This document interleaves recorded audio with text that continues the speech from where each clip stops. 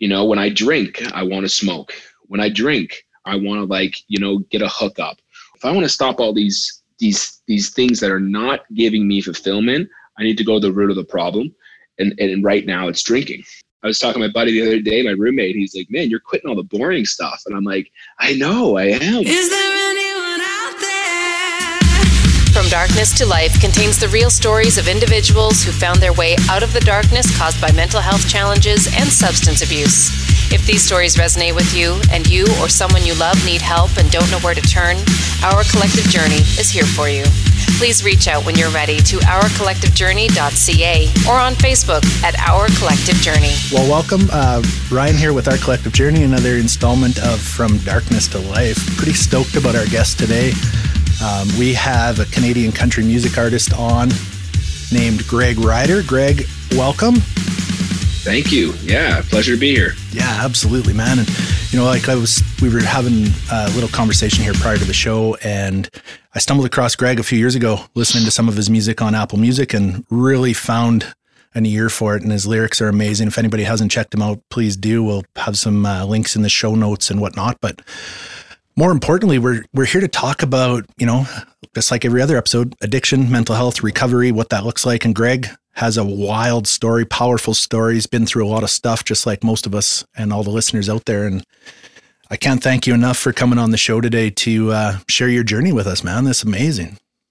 Yeah, absolutely, man. I love what you guys are doing. And I think, I think with mental health being the forefront, I think there's, having podcasts like this that are, really digging deep into people's journeys and their life stories. I think, a lot of people can draw inspiration from people being on the straight and narrow. And I'm definitely happy to be here and talk about my journey. Wow, that's so cool, man. And we couldn't agree more, right? It's a platform, a safe space for people to come on, kind of show their vulnerability and take that step through the fear of sharing their story. And, we're firm believers, and I've said it for years now, that's, we hear all these things about stigma and how do we break through stigma. And I think it's right here, starting with this, right? We chip away at it each time we tell our stories and normalize our experiences and just make it part of a normal conversation. There's no reason to be, ashamed of what we've been through. I think the power's in what we did, the action steps, and willing to share, man. There's so many people out there that are going through the similar journeys that we've been through, but they're doing it alone and they're struggling and they think it's hopeless and it's so dark at times. Yeah, absolutely. And I think, sharing your story is absolutely what it's all about to me. And, obviously coming off Bell Let's Talk yesterday, I obviously have some, mixed reviews about that because, I just feel that, nowadays it's like, I get that it's a great starting platform for a lot of people that have never shared their story, but it's conversations like this. Like, you don't need like the initiatives and stuff like that. Like, I'd love to see where the money's coming from. And I never got through my darkness because of a mental health initiative from Bell Let's Talk. It was more of me just having open conversations with friends and family and realizing that, man, the more that I open up, the more messages I get of people saying thank you. More people saying like, yo, man, I love that you're on this journey. It's inspiring me. And it's just like, man, like, why would you stop sharing your story if it's helping so many people? And I think that's what like really fires me up about, just being vulnerable and like, what, people are going to call me soft. People are going to call me whatever. I think it's a strength. Yeah, 100%, man. It's like, I say this once in a while, it's like having a superpower now, right? You share your story and you show that vulnerability, and it opens the door for the next person to reach out. And like you said, people start coming out of the woodwork and getting on your network of support, and they, you inspire people, and then suddenly there's a purpose. That's what I found. Yeah. Like, now I have a purpose in my story, right? It was, at one time it was just to tell my story. And now it's like, how am I going to tell my story to use it to help other people? Yeah, absolutely. And you get some amazing conversations with people that you would never have guessed. And it's just like, maybe you had a friendship a couple years ago, but then you guys start having this deep conversation about their struggles. And, it's just like, they say to me, like, I don't have what it takes to put it out, for everyone to see. And it's like, but I can live through your post. I can live through, when you get vulnerable. So, it's kind of like, I think that's what this country needs. And it needs leaders, and needs people that are going to, go to war for the people. And when I think about my brand and what I want to stand for and what I want to say is like, that's what I want to do. I want to say what other people can't. Yeah, for sure. And you're fortunate enough to have a platform where people are following you and listening to you, right? And we're spreading a message of hope. And, I see a lot of people using their platforms for different things and whatnot, right? And some of them I believe in, some I don't. But when I see somebody like yourself using your platform to spread this message and share your story and give other people, something to grasp onto, and especially like you said, in this time, in this day and age where everything is so divisive and everything is so dark and the country has never been more divided. And I think these stories are more powerful now than they've ever been. 100%. And I think we're getting a shift in music too.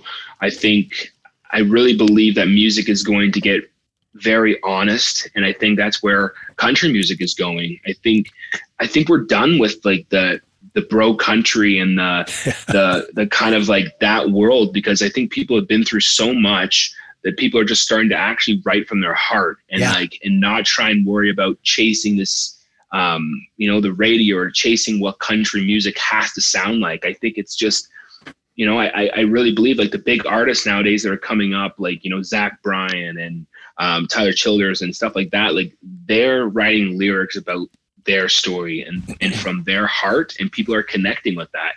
And I'm really excited. And I think that that new wave of music is exactly where I feel I'm going to attach to. I'm going to attach to, like, I could never write beer drinking songs. I could never write breakup songs because it felt phony to me. It felt fake to me. And it felt like I was trying to build a music career around these songs. And I'm just like, I got this advice like from Paul Brandt when I was just starting out in the industry, and he almost gave me a blessing and a curse, and it screwed me up, but it also motivated me. He said, Greg, don't ever write cheeseburgers. And I was like, what is a cheeseburger? And he's like, don't write what you think people want to hear. He's like, write songs that you want to sing and that you want to be known for. And that changed me, because I was like, man, like, he's like, you may start off with a smaller fan base than like all those big artists, but I guarantee you that fan base that sticks with you, they're going to be there for longevity. They're going to be there for years. And he's like, that's way better than, getting famous off this song that you wrote, for a big bar and a big kind of drunk crowd. And then that song follows you throughout your life. Like, be known for the music that you want to write and the music that you want to be known for. Totally. Wow. What great advice, eh? Yeah, absolutely. And it was just like, but wait, Paul, I'm a 25-year-old. Like, I want to get drunk and get girls, but I got to write what's in my heart. Man, I don't like this. I didn't sign up for this. Yeah, for sure, man. Well, and what you just said is, it's proof right here. You're sitting with somebody who stumbled across your music, and it was that authentic, that vulnerability in some of your lyrics and your songs that made me want to listen to more, right? Like, there's thousands, and I'm a country music genre fan for years, and there's thousands of artists out there that are singing about the same stuff all the time. And to be honest, I don't listen to any of it anymore. I used to when I was that 25-year-old partying and drinking and all these things. But now it's like, let's have some meaning and some substance. And that's what drew me to you right away. And then it's similar to podcasts like this, right? We sit down, we try to be as authentic as we can be. And there's tons of recovery podcasts out there, right? Go find the ones that you want to listen to. But for me, I listen to the ones where it's people being authentic and, using their voice to tell a story that will help the next person type thing. And that's what I find in your music too. And it's powerful stuff. That's awesome, man. That's the best compliment I can hear. I think that's what I want to be known for. That's the legacy I want to leave behind, in the sense of, I want my music to be real. I want to be able to say, not be afraid to say what's on my mind. And, for a guy that was a people pleaser for so many years and just would do anything to get the approval of others. I think for me to just step out in my own light and say, man, this is what I want to say. Like, I don't care. Like, everyone's going left, I'm going right.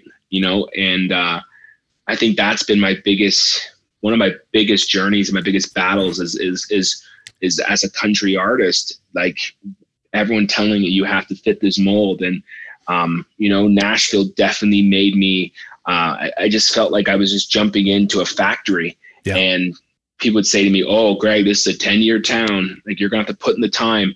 You're going to have to work your ass off and keep pushing it away until you get your chance." And I was like, man, what? Screw that. I'm not going to just jump in this factory of country music and ride this conveyor belt until I finally get a chance to write some song that I honestly don't really care about. Right. And that's what kind of made me just be like, man, is Nashville for me? Like, is this where I want to be? Like, I still want to travel. I still want to go across Canada. And I made the decision just to leave after about, a year and a half, almost close to 2 years. And I just kind of left it behind. And people are like, "Man, are you coming back?" And I'm like, I don't think so. I had my run. I learned a lot about that city and the music there and everything about that. I just said, I don't know if it's for me. I'd rather be back in my home country and doing what I love and finding my purpose and my why on why I started doing music in the first place. Wow. And I bet did you have some moments like when you decided, I think I'm going to leave Nashville, where you're terrified to leave, or were you looking forward to leaving? I was like, it was weird. I still remember my last show was at Florida Georgia Lions Bar. And I was standing up on like the rooftop, and I just remember, I didn't even know this was my last show because I left Nashville so abruptly, but it was like, I was standing up on stage, and I just remember looking out and just being like, I'm tired.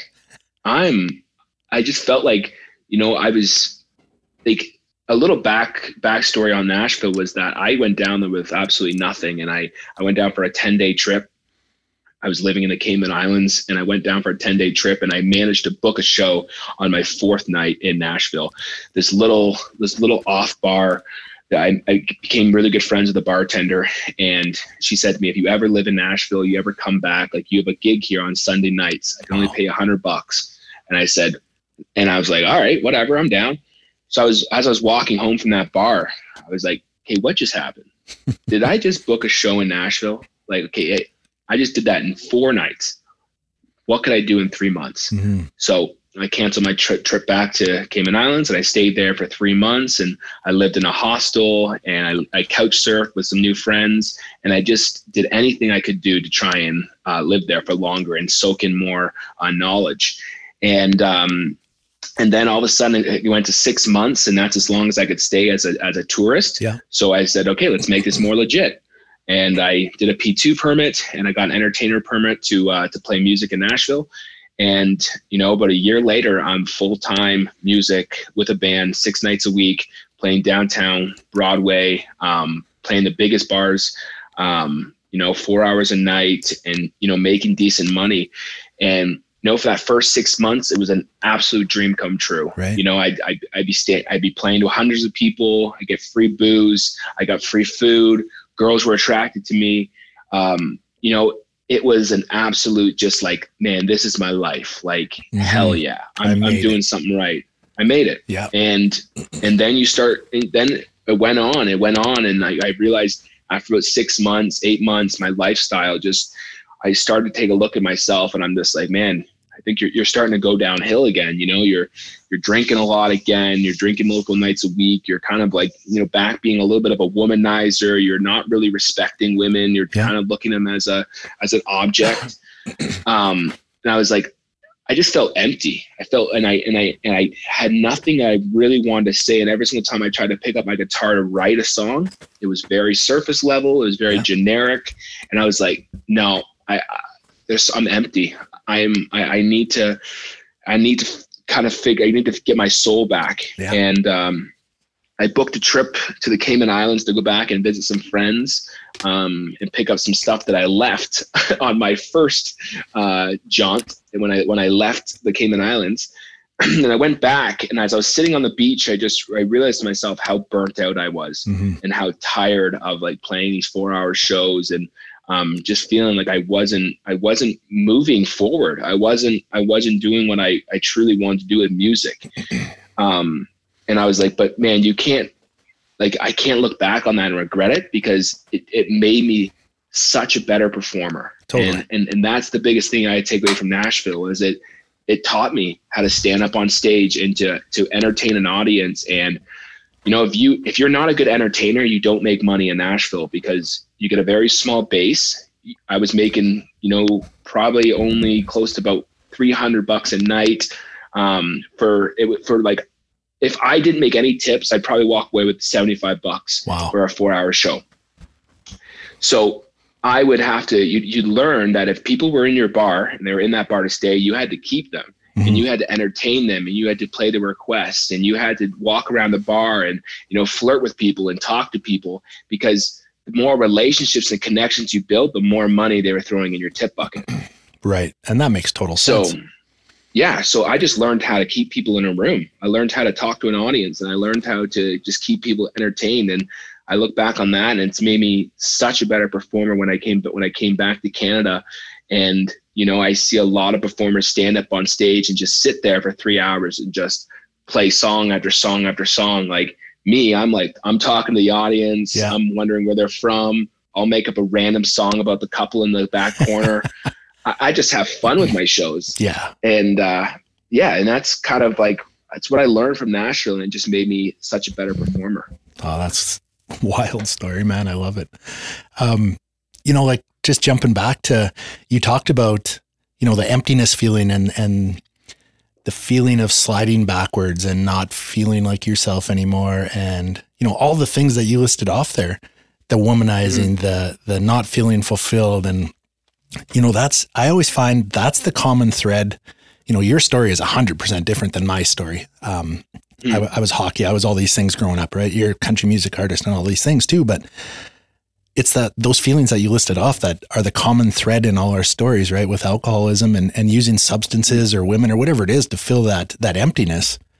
That's the piece that connects all of us, is, man, we're just searching for a way to fill this emptiness. And I find that's what addiction, you know, that is a foundational piece of addiction, is that emptiness and that void. And whether it's comes from childhood or trauma or whatever it is, it comes from somewhere. And suddenly we're trying to fill it and escape from all these other things by using these outside sources. And man, that feeling of desperation and low self-worth and all those things that's that common thread that ties all of us together who are struggling. That's my belief. I love that, man. That gave me shivers. Just like, it's so true. Like, it's like, that's what I was always longing for that. I was always longing for that purpose, and that, like, why don't I feel fulfilled when I'm down in Nashville, and, you know, on Facebook and Instagram, I look like I'm living the dream. Totally. I like, you know, but it's just like inside, like, people don't see me waking up at 2 p.m., you know, with my hair a mess, being hungover, like, you know, like just an absolute, like, train wreck. Totally. They don't see that. They don't see that version. No, for sure. I 100% relate to that, right? I always refer to it as the Nick Nolte's mugshot video, or his photo that everybody sees on. Nobody gets to see that, right? The party's over. You wake up, you're hailed out, your eyes are red. You still got, for me, it's like cigarette burns in my shirt. I'm just a mess, but nobody gets to see that. They see the Instagram life that, man, he's got his shit together and living the dream. And oh, it's wild. That's exactly what, you know, that the new song that I released, We Ain't Royal, is by far one of my most honest songs that I've ever put out. And it's funny because that song, now that I'm in my addiction recovery and, like, I'm sober, it's almost like that whole song has a brand new meaning to me. Yeah. Like, that song was written out of, like, kind of like a very spiteful thing that happened in Nashville with a girl. And how it wasn't as deep as it was intended. But then I listen to the song now, and it's just, for me, it's just like, I called my videographer that, like, he did One Town Away music video and stuff. And I called him up like a couple weeks ago, and he goes, man, I still love We Ain't Royal. It's your best song.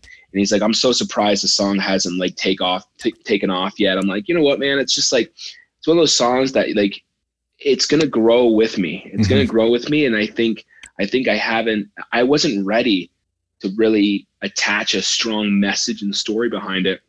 But I said to him, I said, man, I feel like the whole song's changed for me. Amazing. And like, you know, I think the song's about, you know, battling your inner demons and trying to fit in with, you know, society. And, you know, like all I've tried to my whole life is just trying to fit in. Yeah. Like, trying to fit in and be accepted. And like, I realized that I'm like, I'm not meant to fit in. I'm meant to be a little bit of an outcast. I'm meant to be on the outside. And, you know, and that's, for me, it's like when I think of the chorus, it's like, I'm so sick of the games. You know, I'm like, everything comes with a string. Yeah. You know, dressed up queens and kings, but we ain't royal. Yeah. It's like, why are we acting like we have our shit together when we're all struggling in one way or another? Totally. Yeah. I just think it's crazy how like the song's changed for me. Wow. That's, listening to that song now is going to give me a whole new perspective on once I hear you share what it means to you now it's going to take on a new perspective for me as well. And that's the beauty of music, I think, is everybody can relate to it differently. But for me, it's, you know, one of my first chances to hear the artist actually talk about what it means to them. And that's some pretty insightful stuff. I love it. Yeah, man, it's cool. So we want to do a big music video in the spring, and like, I want it to be a transformation video. I want to have kind of videos of me, maybe in Nashville in the beginning, you know, being a party guy. And then all of a sudden, like when the chorus breaks through, I come through the screen, like absolutely ripped to my core, running, doing runs, doing sprints, lifting weights, and just being like, this is me now. Like that used to be the old Greg, like chugging beer on stage and, you know, just trying to be the party guy, and realizing that like, I was just trying to find it. I was trying to find acceptance. And like, you know, how people accepted me back in the day was, man, this kid can drink. Yeah. And, you know, I was pretty proud of my chugging skills back in the day. I could polish off some pitchers, 60-ounce pitchers, and people are like, man, can you still chug like that? I'm like, God, no. I'm just like, you know. Absolutely. That's how people. Yeah. Go ahead. That's how people accept me. Yeah. That was my claim to fame. Exactly. Yeah, for sure, and so relatable. Just jumping back to that, you know, authentic piece and being authentic and vulnerable. That's how I stumbled across you. Like, I listen to your music a lot, but I saw about a month ago now, I guess it was, you posted on your Facebook page that you were 90 days sober. So I'm guessing you're like 110 days or something now? More than that. Yeah. 115. Yeah. Nice, man. No, sorry. So sorry. No, not that. No, I'm not there yet. I think it's only 105. Yeah. 105. Amazing. That's amazing. Yeah. Dude. Oh man. I know.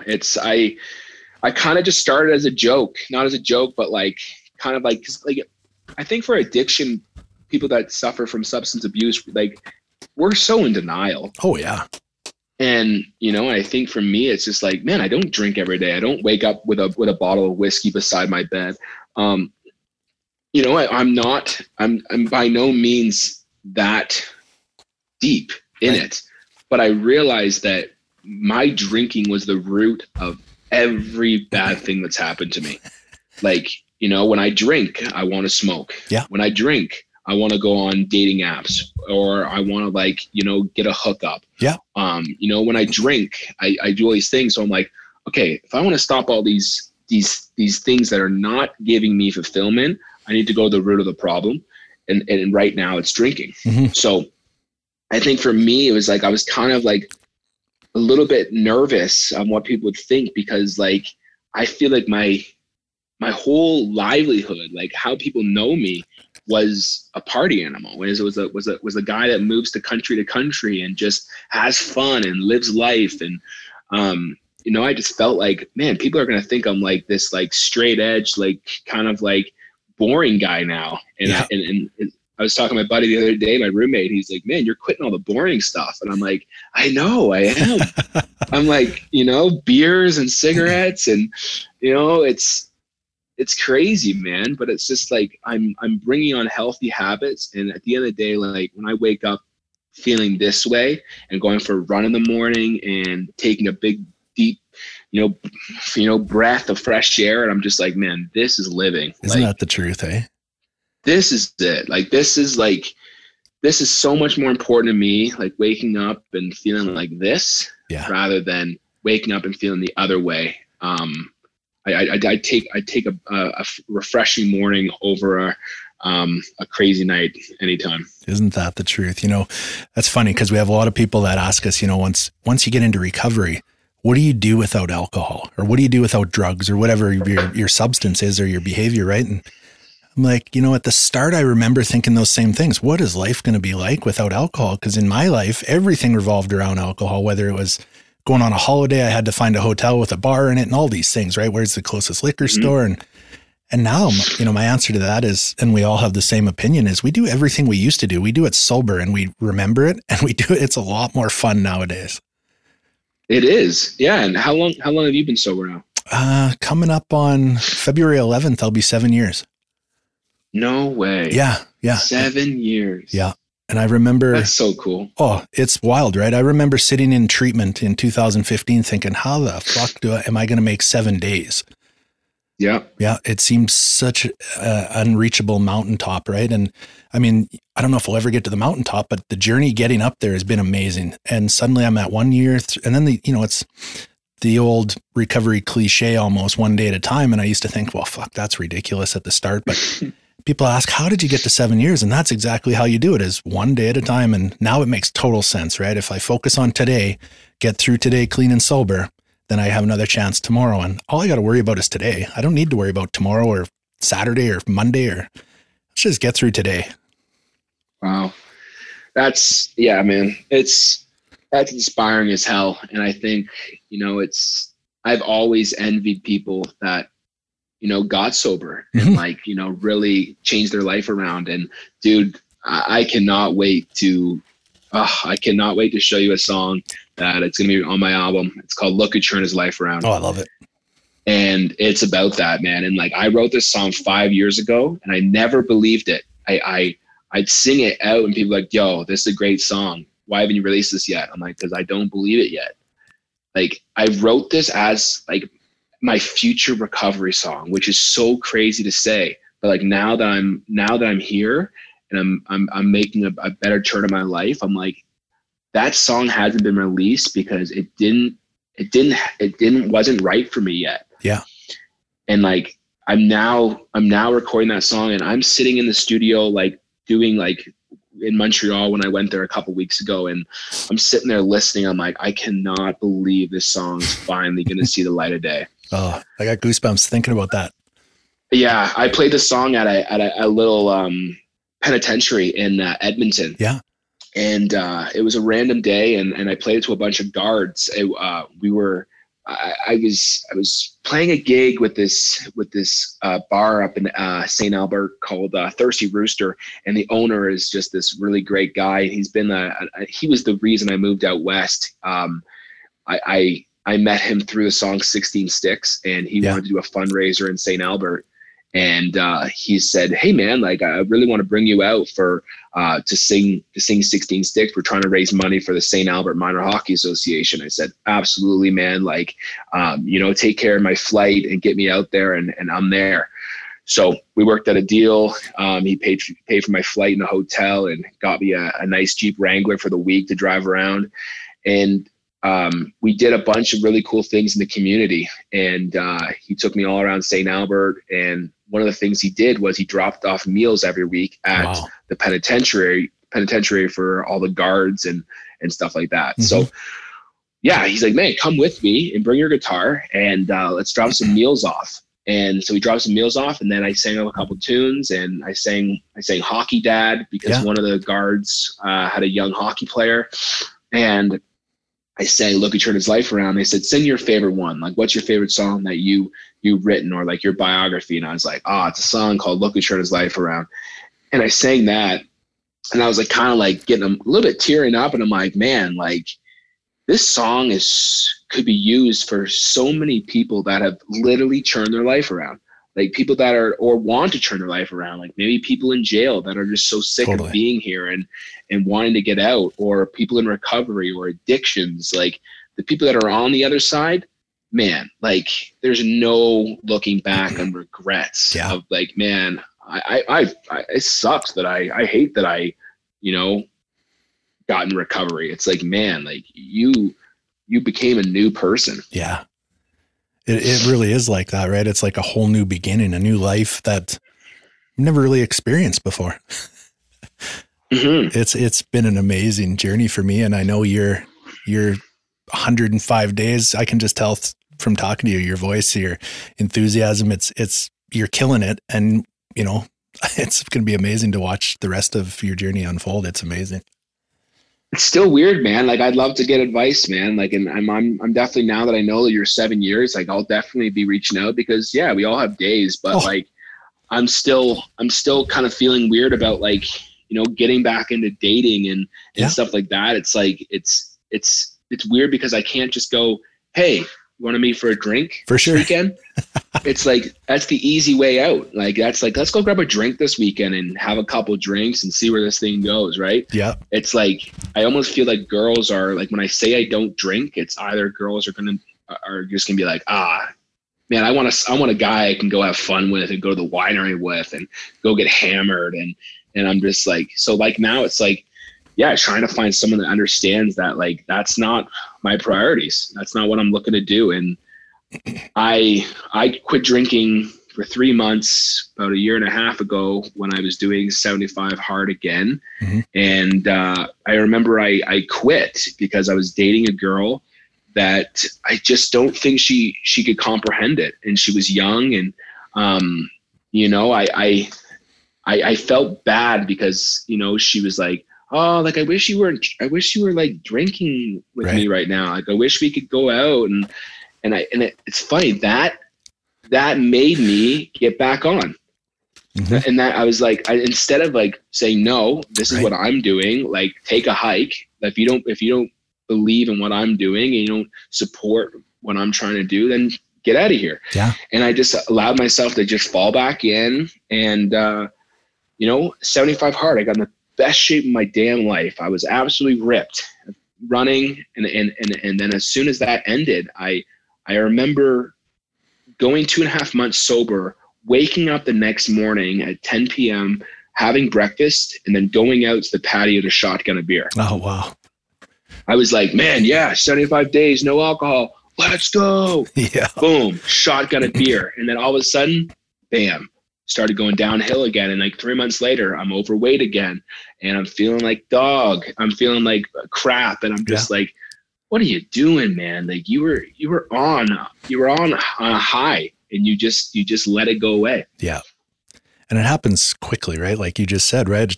Shotgunning a beer and whatever, 3 weeks later, a month later, you're looking around, how the hell did I get back here again? Yeah, it's like, and then you're bumming cigarettes again, you're buying packs and you're just like, okay, whoa. It's just like, man, it's funny. Like I quit drinking and I'm looking at this bottle right now. Like one of the main purposes and the reasons that I wanted to quit drinking was I said to myself, this year, I want to see what it takes if I go full in on my music. I go all in on my goals. And one of my goals is to obviously, you know, build my streams up and get my songs obviously more heard. And I bought this really expensive bottle of champagne. And I said to myself, I'm going to crack this when I hit a big milestone in my music career. Yeah. You know, so if a song hits over 1 million streams, I'm going to crack this bottle. And I'm looking at this bottle right now and it's like, I don't like now that I'm kind of 100 days in and stuff like that, it's like, okay, great. If I hit this milestone and I drink that bottle, you know, am I going to be able to stop there? Right. Am I going to be able to stop there? Or do I just keep the streak alive and just maybe shake that bottle up and spray it and then just leave it there and don't take a drop? Yeah. So that's my next little battle I'm working with in my head. Well, it's cool that you're thinking about it, right? And planning for it, because it's when we don't have a plan that shit goes sideways pretty quickly when we reach those moments. Mm-hmm. Yeah. Absolutely. No, that's really cool. And that really reminds me of my early recovery journey, because when I was in treatment, I've talked about this before, but I had a counselor who had 20 plus years in a program and was in long-term recovery. And He told me at the start, he's like, why don't you give yourself, I had nothing left. I was bankrupt. I'd been fired from my job, getting a divorce, all these things, right? And 40 years old, I was in treatment and going to live back in my mom's basement. And my counselor says to me, he's like, dude, you got nothing left. Is that right? And I said, yeah. And he's like, do you have your word left? Does that mean anything still? And I said, yeah, that's pretty much all I have left. And he said, if that means something to you, why don't you give yourself your word that you're going to do everything you can, that comes your way from somebody in recovery that you respect for at least 1 year. Set a year goal. And when you get to 1 year, if life, if you don't like recovery, you can always go back out drinking and using. That shit's not going anywhere. Mm-hmm. And I made it to that 1 year. I tried everything. It was that openness and willingness to try. And I made it to that 1 year, and I went back to that treatment center to pick up my 1 year coin. Mm-hmm. And I thought, how the hell did I get here? You know what? And things are pretty good. Some pretty amazing things happened in my first year. And I thought, now what? I don't have the compulsion, the obsession to drink and use drugs anymore. That's been lifted. And let's try another year. Let's set another goal. And suddenly 2 years showed up, 3 years, 4 years, 5 years. And I'm like, man, there's no turning back now. The things that I've accomplished in that journey and how hard we have to work, to keep going forward in this recovery. There's no way that one drink I'm going back out. There's nothing in my life nowadays that's going to be bad enough, or, the obstacles aren't going to be hard enough, big enough, mean enough, scary enough to make me go back out drinking and using. Cause I know that's not going to be the answer. Yeah, man, that's incredible, dude. And I think that's like, if anyone just listens to that part in the podcast right there, like that can change people, right? It's like, I've had some great conversations since I quit, and, people just think it's like, for me, it's like, it doesn't seem that big of an accomplishment yet. Like 100 days is great, but it's like from someone that can't stop for a weekend, that's huge for them. Huge. And I think I realized that it's like, man, you got to give yourself a little bit more credit. It's like, like when people are saying to you, like, I had this great conversation with a friend. She said, man, I'm so proud of you. Like Greg, I'm horrible right now. Like I'm drinking every night. I'm drinking wine every night. And, I see you on this recovery, and it just makes me want to change. And like, I'm just like, we had this like 4-hour conversation on the phone, and I think she had some breakthroughs on that call. And it was just like, you just realize that just like, you don't have to, like, for me is like, I think part of me when I wanted to be this like motivational speaker, I was just to myself, like, I always wanted to inspire people. Yeah. Like, I don't know what it was about me, but I would always just, I'd watch Tony Robbins and I'd watch these people, and I'd say, man, like, that just seems so amazing, like changing people's lives. Mm-hmm. And then I put myself into this, I'm too young. I don't have a story. And I didn't have a story. And I said to myself, like, for the next 10 years, I want to build a story. I want to do things that normal people don't do, and just live my life, just like, take the reins off and just go for it and see where this life takes me. And, my hope is to build a story and a journey that now that I'm 31, I can package it. Yeah. I can now package it into this show or this speaker series or whatever it is. And now I can start talking about my past and my journey. And, people are like, man, do you regret, like, you don't have a house, you don't have a wife, you don't have kids. Like, do you regret? I'm like, no, because like I've done stuff that like not many people have done. And now I'm at a point where it's like, I'm ready to start, really honing in on the brand and building my story, and now talking about it and turning back around and helping people that were in my similar spot. Mm-hmm. Wow. So cool, dude.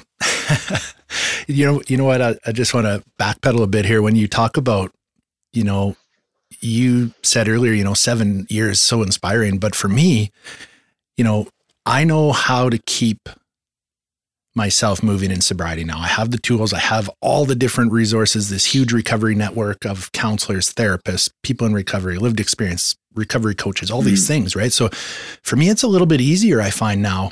And I mean, everybody's experience is different, but once, you get into a little bit of over 5 years long-term recovery, things start to go pretty well as long as you keep doing what got you there.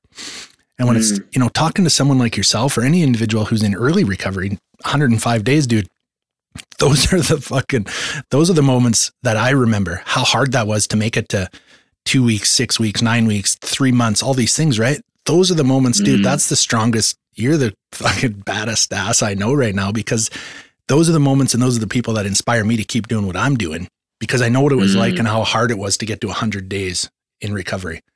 So, you know, man, talking to you inspires me just as much as vice versa, right? It's powerful stuff. And that's where what keeps me doing what we're doing today is helping the next person who's reaching out and struggling, because somebody was there to help me on day 1, day 20. And if they weren't there, I don't think I'd be here today. 100%, man. It's like, and I look back, it's like, for me though, I didn't have that. I didn't have that mentor or that person helping me. Like what I've learned about my life is that, like, I don't like saying, I hate that whole self-made thing. Yeah. But it's like, I've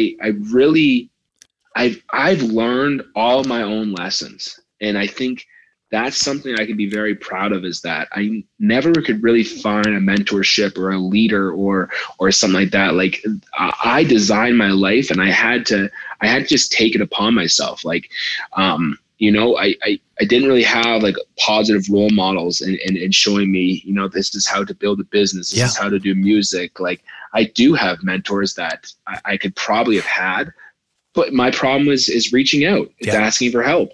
It's my pride. It's my ego. It's the sense that I want to do it all by myself. And that was huge for me, is like that weakness of realizing that, man, I suck at asking for help. Me too. But I had to figure it out myself, and I had to do it myself. And I think, you know, making that challenge to buy the champagne and, you know, all that kind of stuff was just me being like, I'm sick and tired of being here. Yeah. I'm done with this person. Like you're not, you think you're going ahead, you're moving ahead. Like, every single time something would happen, accomplishment, the first thing on my mind was, let's get drunk. Yeah. Like, you know, and I realized that I had two of my biggest shows last summer. I opened up for Prairie States in this private concert in Athabasca, Alberta. Yeah. Great show.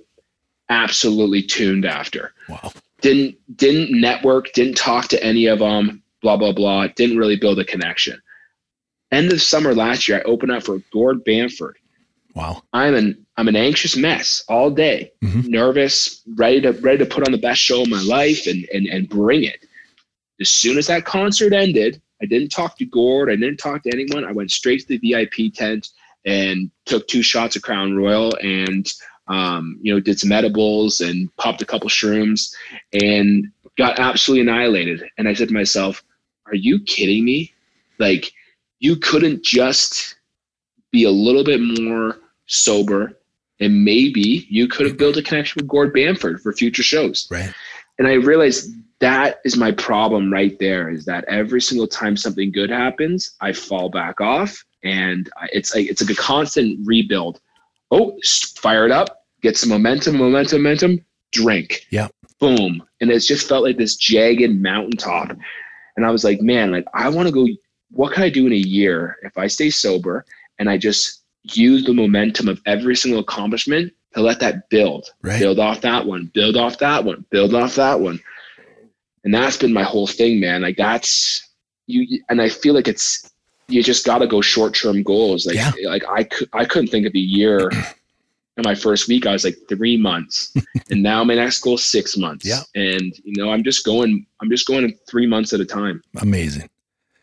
And that's, you know, in my experience anyway, and in my own personal experience, and then working with other people, that's the best way to do it, right? Is find this North Star goal that you want to hit, but it's SMART goals, right? Break it down into something attainable, something measurable, and let's get after it. Yeah. And then those successes start piling up, and we look back, and then we have some pride. We're like, holy shit. And it's not false pride. It's, I accomplished this. What can I do next? Mm-hmm. Yeah. And if it involves having a beer, odds are those SMART goals and those North Star goals are never going to be accomplished for guys like you and me, right? It's like, you said it earlier on. It's like, where's you crack that champagne, where is that going to lead? Who knows, right? And for me, it's like one drink is the only one I can control, is that first drink. And I recognize that. And I had to prove it to myself in my first stint of sobriety, where if I have one drink, I could probably get away with it, right? And holy shit, was I wrong. It took a while, but that one drink led to an 8-ball in my pocket and another 1.5 year runaway where it took me to suicide again. So I know that one drink is the one I can control. And as long as I don't have it, because once I pick that up, I give all the control back to my addiction and look out. I don't know where I'll be. And that's right there what people don't understand is like, you know, someone like, and I get that not everyone has that, right? Yeah. Like not people can drink and like, it's possible to drink in moderation. For sure. Like it's possible to enjoy it. And I think what people don't understand is that I just don't want to give that power back. And like, that's exactly it. It's like, man, like what's one Busch Light going to like, what's that going to do? And it's just like, oh, watch me. Yeah. Hold this beer. Watch what I can do in a night if you give me one Busch Light. Absolutely. It's like unleash the beast. Oh, absolutely. Like, you know, I always laughed about this, like when I was kind of not like in recovery, but like just kind of thinking to myself, oh yeah, like, you know, I remember I'd go out for, yo, Greg, you want to come out for a beer night? Yeah, for sure. I'll come out for one. You know, you have your first beer, you're still sitting there like pretty good. You're like, man, I'm still in control. Yeah. I could walk away right now. I could put that money on the tab and just walk out. Okay, one more. And then all of a sudden, I think it was 3 beers. Yeah. Every decision making went out the window. For sure. Oh. It was like anything seemed like a good idea after 3. Oh. Are you kidding me? Yeah. And why would we stop now? We've already had 3. We may as well have 30.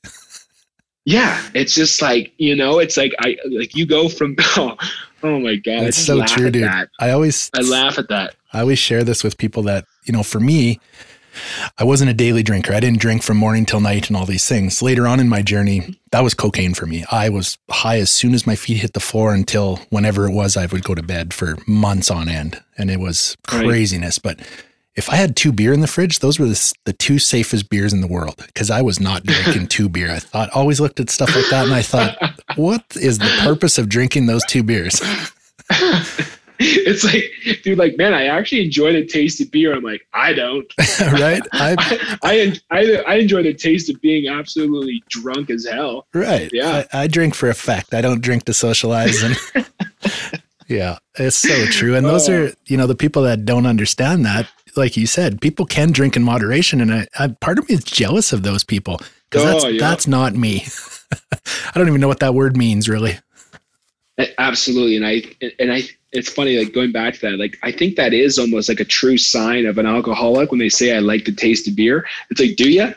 Or do you like what that taste is doing to you? For sure. And that's one of the first questions, you know, we ask people is when we ask if, you know, if they're not sure if they have a problem with alcohol, we're like, can you just have one drink?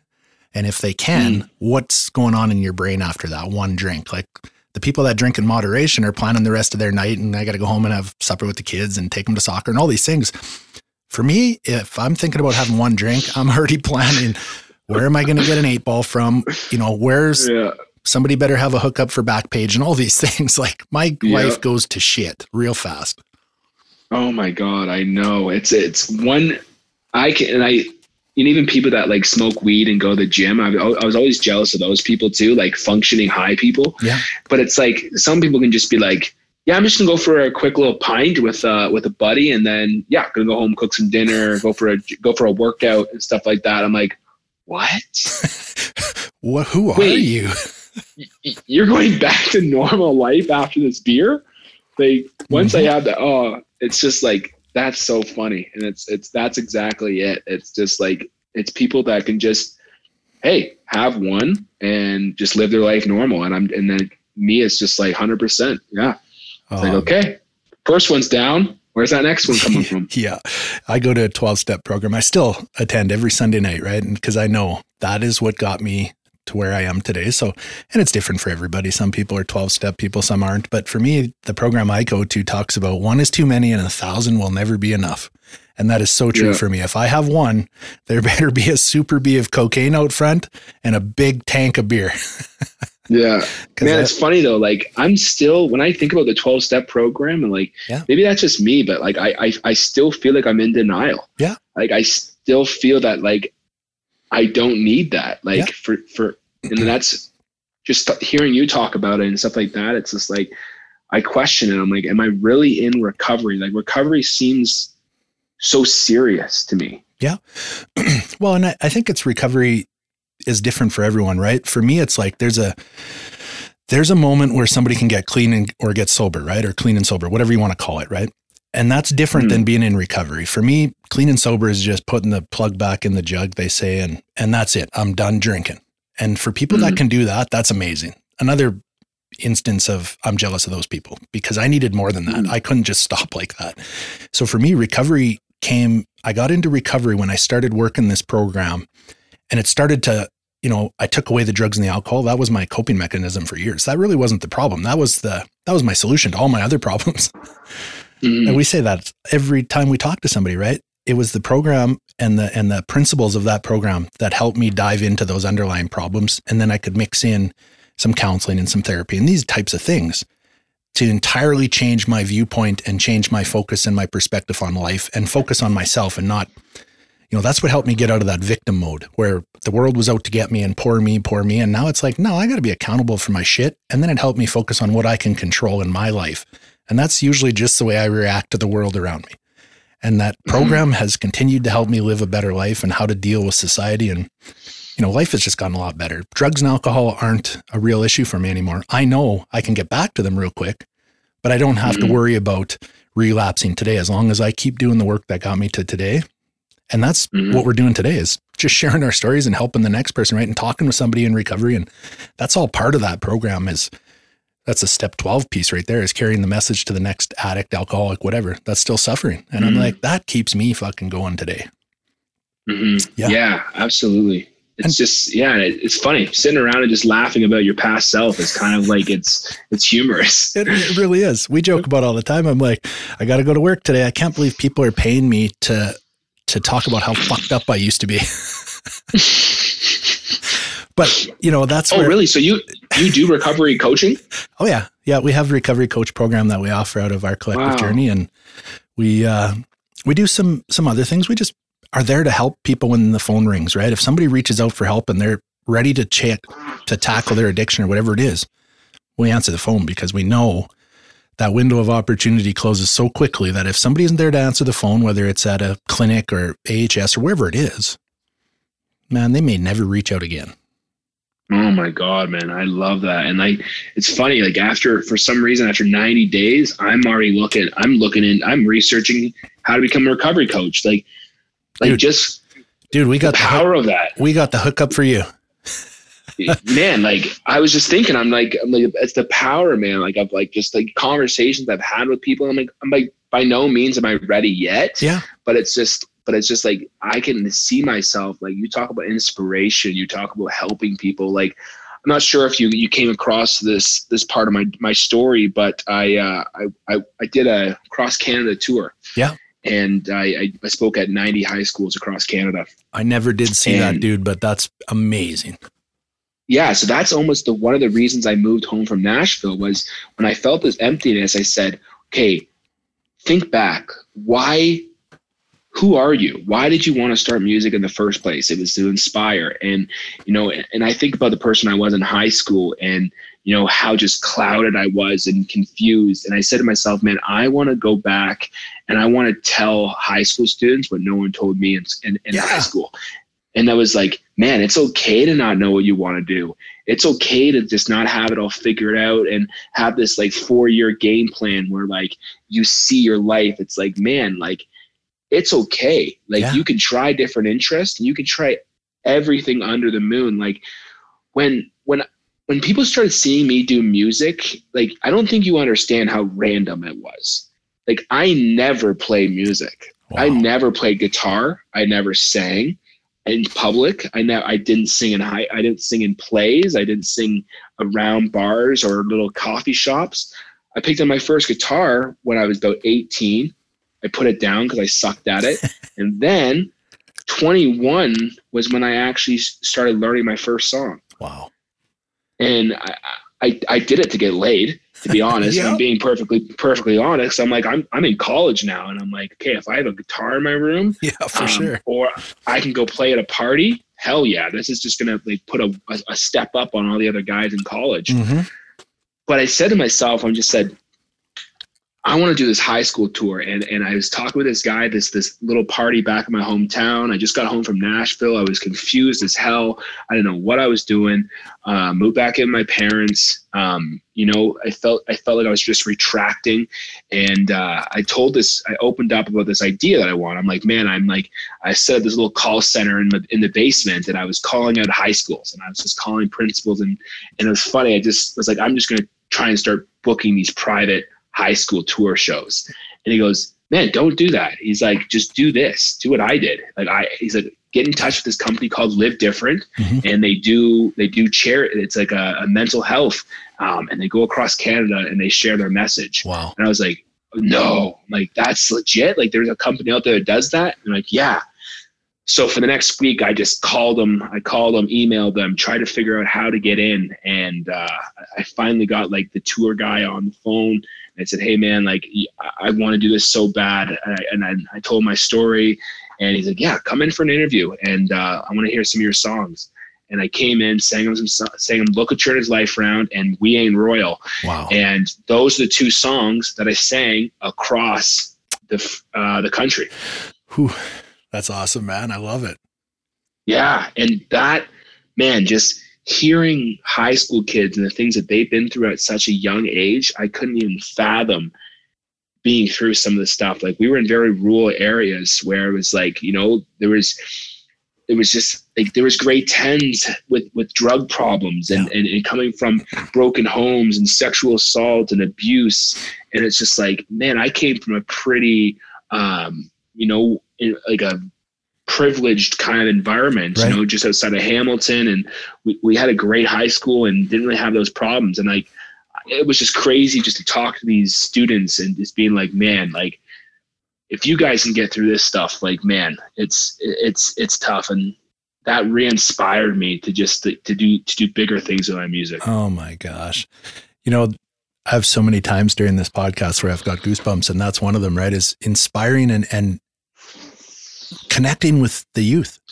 That was something we try to do here too, right? We speak at a few schools here and there. And it's like when you get to be, the age of yourself or myself, and we are facing these issues, that's a long time down the road that we've developed these values and these habits and what we think is normal. And they're ingrained in us by the time we hit 30 and 40 years old. If you can connect with those youth in grade school or junior high or whatever it is, and not tell them, the old drugs are bad, don't do drugs, that old thing, right? But to share some experience with them and tell them, I was sitting right where you were sitting at one time, and never in a million years did I think I would end up where I was.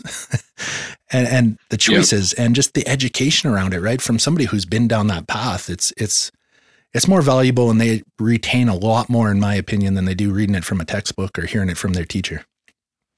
Absolutely, man. And I still have some of the students that follow me on Instagram and will reach out to me from time to time on, TikTok, and just be like, man, I still remember when you came to our school. And it's just like, that's cool. That's cool when like, those students are going to grow into, concerts one day and just be like, yeah, man, he came to my school back in the day. I think it's just like, it's just cool, man. Mm-hmm.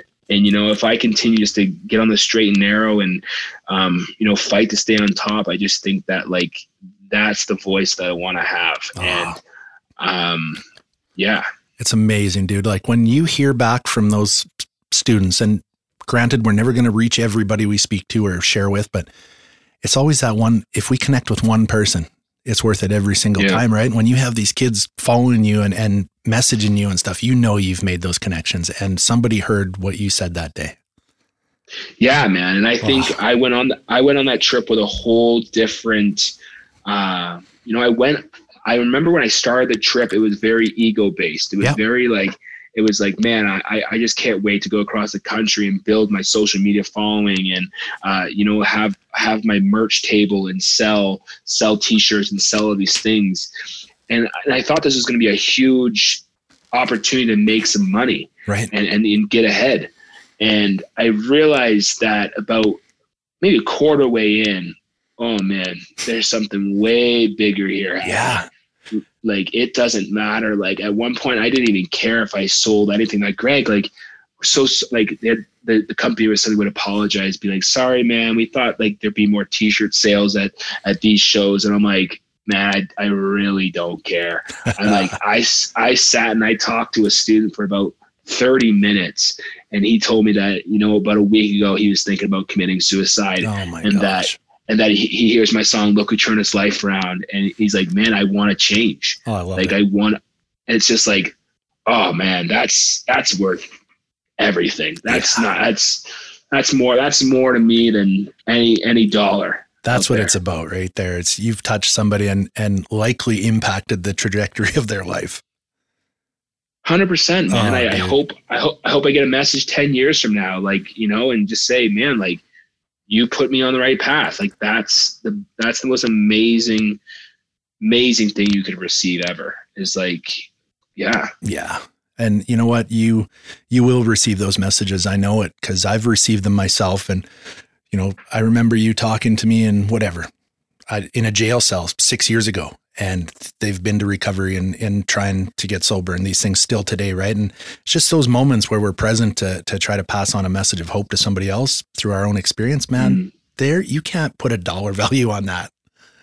No, you really can't. And that's when people ask me, like, you know, why do I do music? Why do I still do it? Like, aren't you tired of, like, not feeling like you're getting above and making a good living sometimes? And I'm like, yeah, I feel that stress some days. I feel that anxiety of not, you know, bringing in a stable income. But it's just like, then you get those wins, and just even this podcast is a huge win for me, because it puts me in that emotion of why I do it.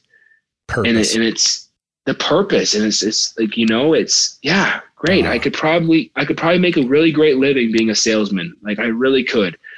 But you know what? Like, that's not what's going to get me excited about the day and get me chasing. Yeah. It's the conversations I have with people when they say, man, thank you. Because of you, I didn't give up. Oh, brother, that's exactly, it's like you stole the words out of my textbook. That's exactly what I feel every day, right? I did everything I was supposed to do that society told me I would be happy doing early on in my life. I checked all the boxes, and I still was not fulfilled and happy, and I still had that void. And it took me 40 years to find what my purpose was, and now I've found it. And it's not about the money. It's not about the social media following. It's not about, recognition and all these things. It's how many fucking people can I help today? That's it. Not for me. You know, I get help by helping others, and man, that's what fills my cup today. And it's pretty powerful shit.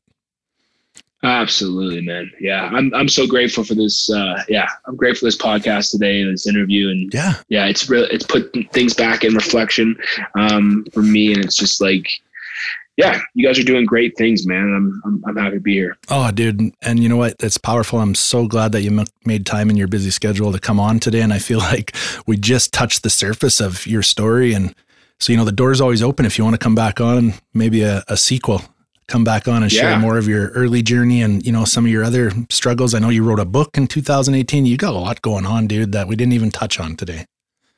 Yeah, man. Absolutely. There's, that book right there, like, that's but again, I don't even talk about that anymore, because, you know, it's my old way of thinking. Yeah. It was me trying to, and I think I was trying to touch on this, but, you know, my ADHD mind went off course, and I couldn't nail home the fact.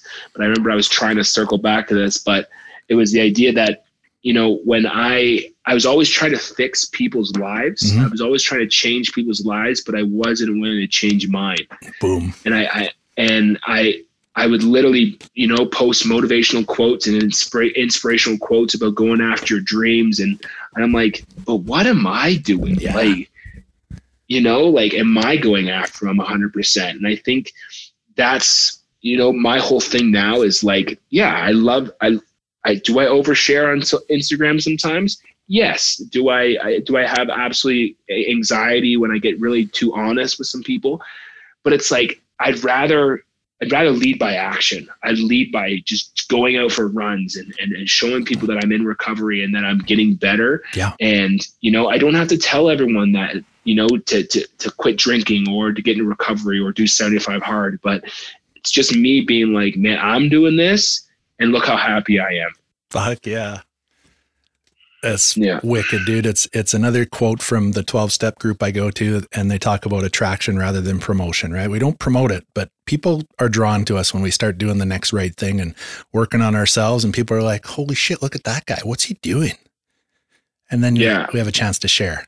It's amazing. Yeah. Well, I know you got more on the table today, man. So why don't you tell us where the listeners can find you at? Yeah, man. So, so Greg Ryder official on Instagram and Facebook. But actually, you actually did join the new little private group I'm creating. Yeah. That's actually called Team Ryder. And, I think with kind of social media nowadays, it's very hard to feel like, sometimes the algorithm's not in your favor. For sure. Engagement's up and down. I wanted to create a virtual street team of people that want to see me win and want to help support. And I want to help support them if they got something that they want me to share, or it's just creating a group of people supporting each other. I created Team Ryder for that fact. So that's on my Facebook page, Greg Ryder Official. And just looking to kind of build that team up. And my goal is to get 300 members by April 12th and maybe launch some Team Ryder merch. Perfect. I love it. And I know any listeners out there, check it out, Greg Ryder Official. And this is a worthy cause, right? It's a worthy initiative, and it's just for doing the next right thing and helping people. So jump on, check it out, and we look forward to seeing some of your merch, because I know we buy a lot of merch, so we're going to be looking for that rolling out here in the future. Awesome, man. Well, thanks a lot for having me today. Yeah, for sure, Greg. And I'll touch base with you. I know I would love to have you back on. So would some of the other guys. They'll be in studio, and we'll connect and go from there. Perfect. Awesome. Well, thank you very much. Enjoy your day. You too. See you, Greg. All right. From Darkness to Life is an Our Collective Journey podcast. These are the true stories of struggles and triumphs against addiction and mental health challenges. If these stories resonate with you, and you or someone you love need help and don't know where to turn, Our Collective Journey is here for you. Please consider supporting OCJ by visiting ourcollectivejourney.ca and clicking donate. All proceeds go to supporting the health and wellness of people in our community. Hosted by members of Our Collective Journey. Produced by Rob Pape. Engineered, edited, and directed by Dave Cruikshank. From Darkness to Life is a Plugged In Media Network exclusive. Thank you for listening.